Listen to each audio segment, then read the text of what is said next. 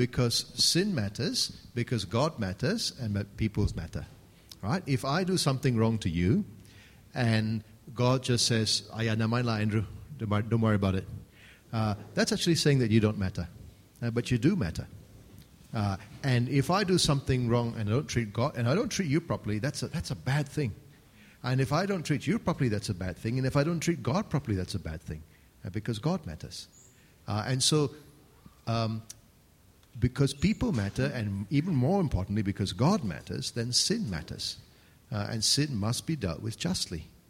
The fact that God forgives at all, that's the amazing, amazing thing. And the way that God forgives, while at the same time as saying that sin does matter, is through the death of his Son, taking that sin upon himself. And that sin is punished, and God is shown to be righteous. He's shown to be just. And that God's righteousness is revealed in his justice and mercy shown together at the cross. And that mixes together with the second question, which is, why does God demand a payment for human sin when he tells or preaches us not to hold grudges and repay evil or revenge? Well, exactly the same thing, isn't it? If I don't take... if you do something wrong to me and I don't take revenge, that means at one level I'm bearing it. And when God forgives and he's not...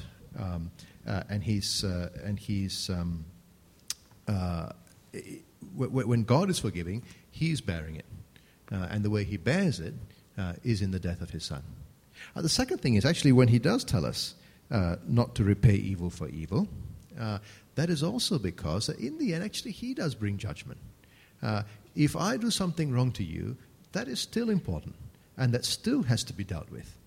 Either God will deal with it on the day of judgment, and I will pay for that, or Jesus will bear it for me and take my punishment for me. Either way, God is not saying that what I did to you is not important by telling me not to take revenge on you. I don't take revenge on you because I leave room for the judgment of God. That's what God's telling us.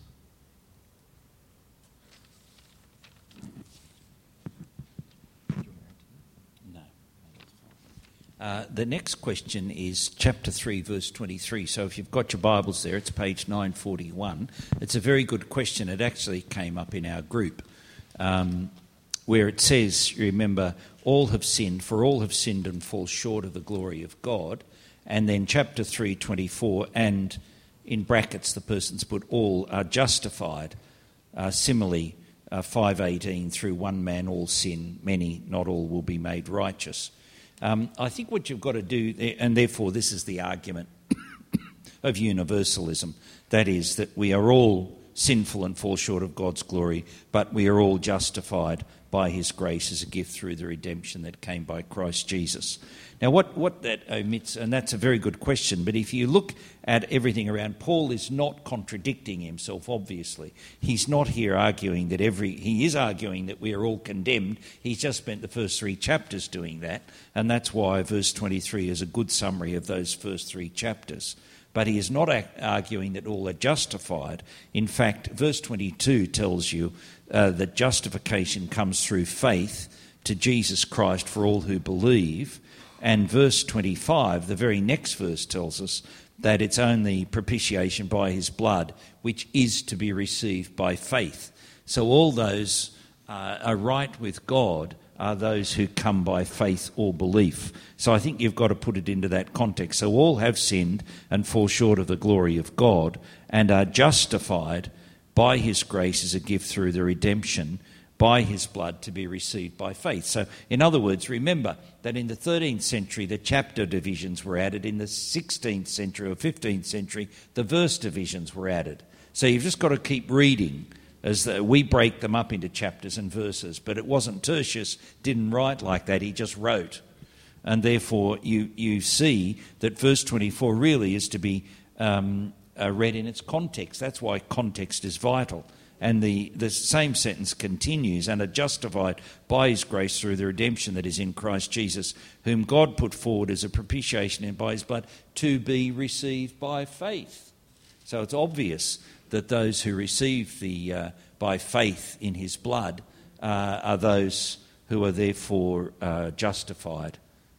It's those who believe.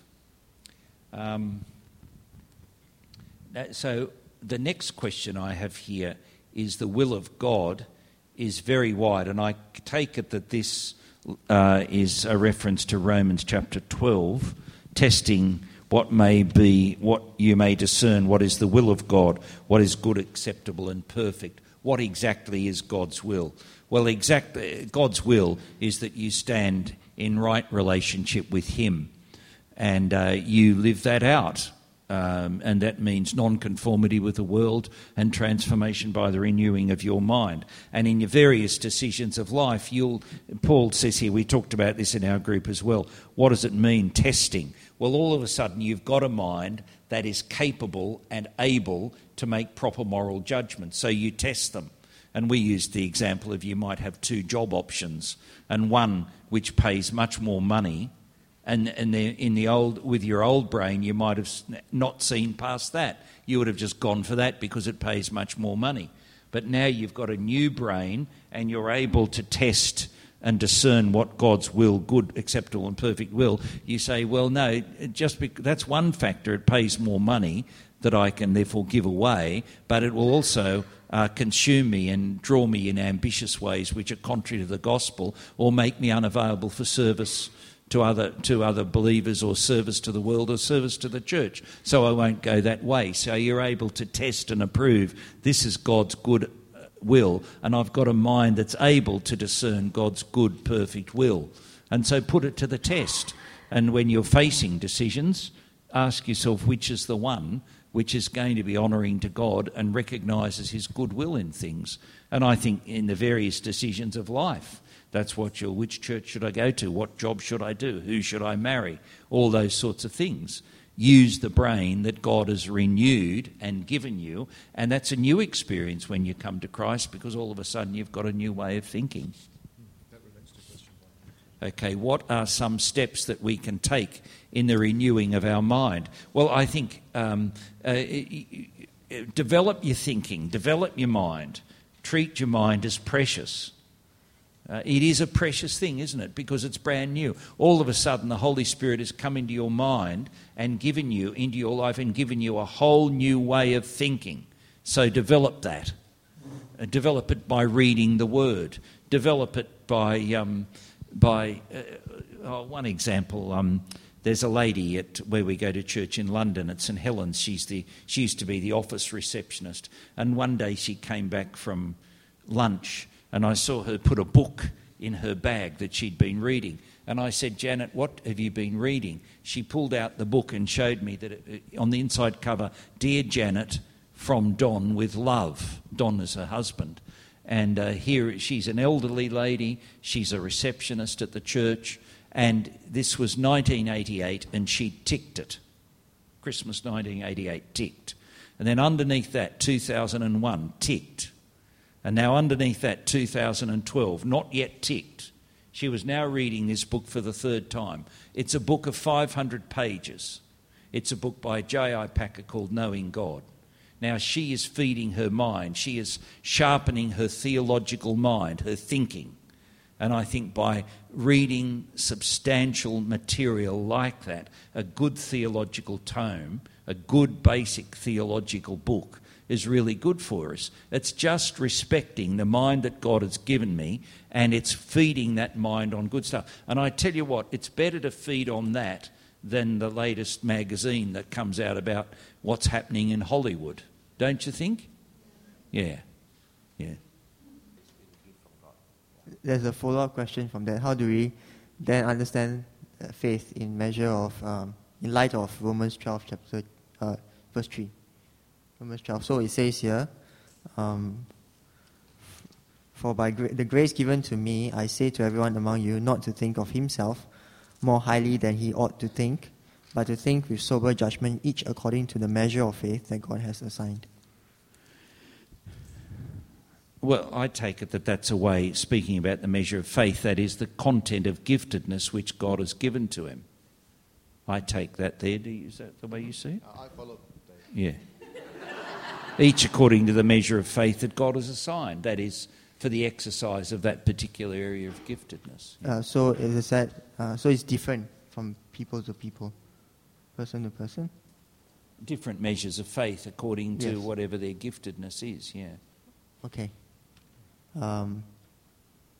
I've got a question here. Yeah. Do you want me just to keep going? Yeah, Are keep you going. right? Okay, you go with that. I've got a question that simply says law and grace, question mark. Please comment. We're under grace, not law. And that means that if you try and deserve or earn grace, it's no longer grace, because grace earned is no longer grace. Grace is favour to those who don't deserve it. Kindness to those who don't deserve it. God's favour to those who don't deserve it. We live by grace. We live in the realm of grace. God never relates to me on the basis of him owing me. So I've earned this, now you do this. It's never that way. It's always that I'm indebted to his grace. And I don't deserve what God is doing. And when I ask for blessing, I don't deserve it. It's not a right. Now, and that's the way we live. And it seems to me that the Apostle Paul never says we live by law. We live always by grace. And the Holy Spirit, therefore, keeps driving us back to the cross of Jesus. So it means that my life as a Christian is now not law-regulated, but it's Spirit-directed. And the Spirit's always driving me back to the pattern of our Lord Jesus, primarily at the cross. So Paul says, I've been crucified with Christ, and I no longer live, but Christ lives in me. Now, what place, therefore, does the law have? Let's talk about the moral law, the Ten Commandments. The moral law is good because it's God's standard, it's holy, righteous and good. It helps me identify what sin is. So sin is theft, for example. Sin is slander. It's contrary to the will of God. It always is. And it identifies me as a sinner, so that when I do those things, I'm in need of forgiveness, etc. The law, Paul says in Galatians, was a schoolmaster.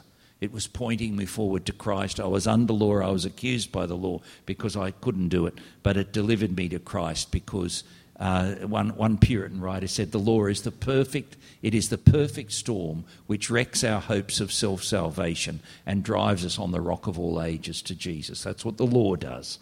I need redemption. I need someone to save me. The law can't do it. And the Lord does that. And when I come to Christ, I'm forgiven and I receive the Holy Spirit, and the Holy Spirit is driving me back to the pattern of Jesus.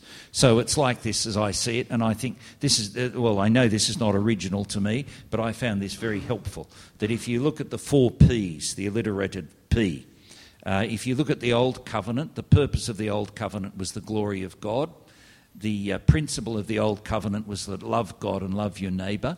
The pattern of living the Old Covenant was non-existent because no one lived it perfectly, and the power to live it was non-existent as well. When you come to the New Covenant, the purpose of the New Covenant is the glory of God. The principle of the New Covenant is love God and love your neighbour.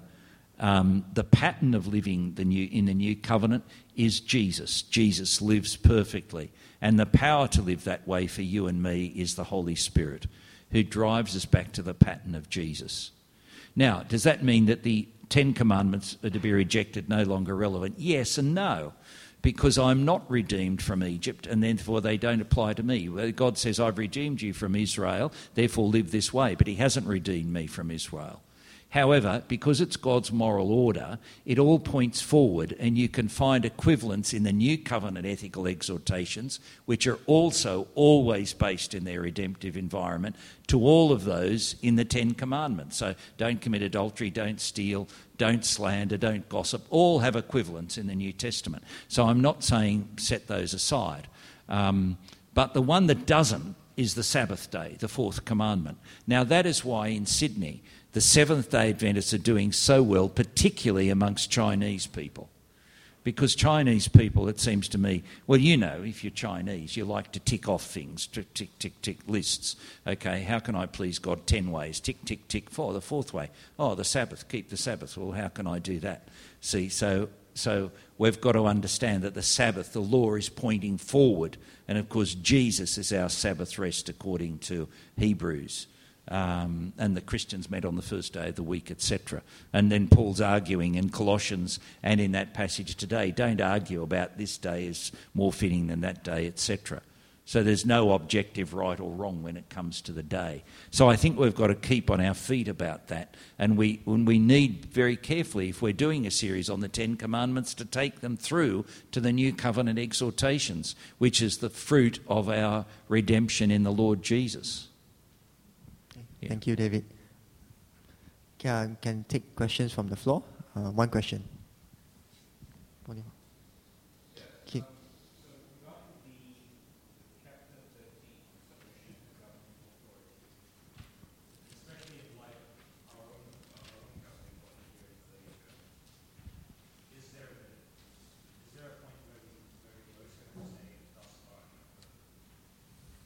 Oh yes, there'll always be that.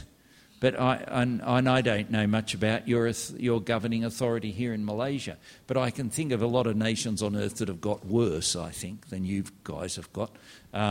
So there will be a point where you say thus far and no further. And hopefully there'll be a big enough group of you who say that so that you're not one out.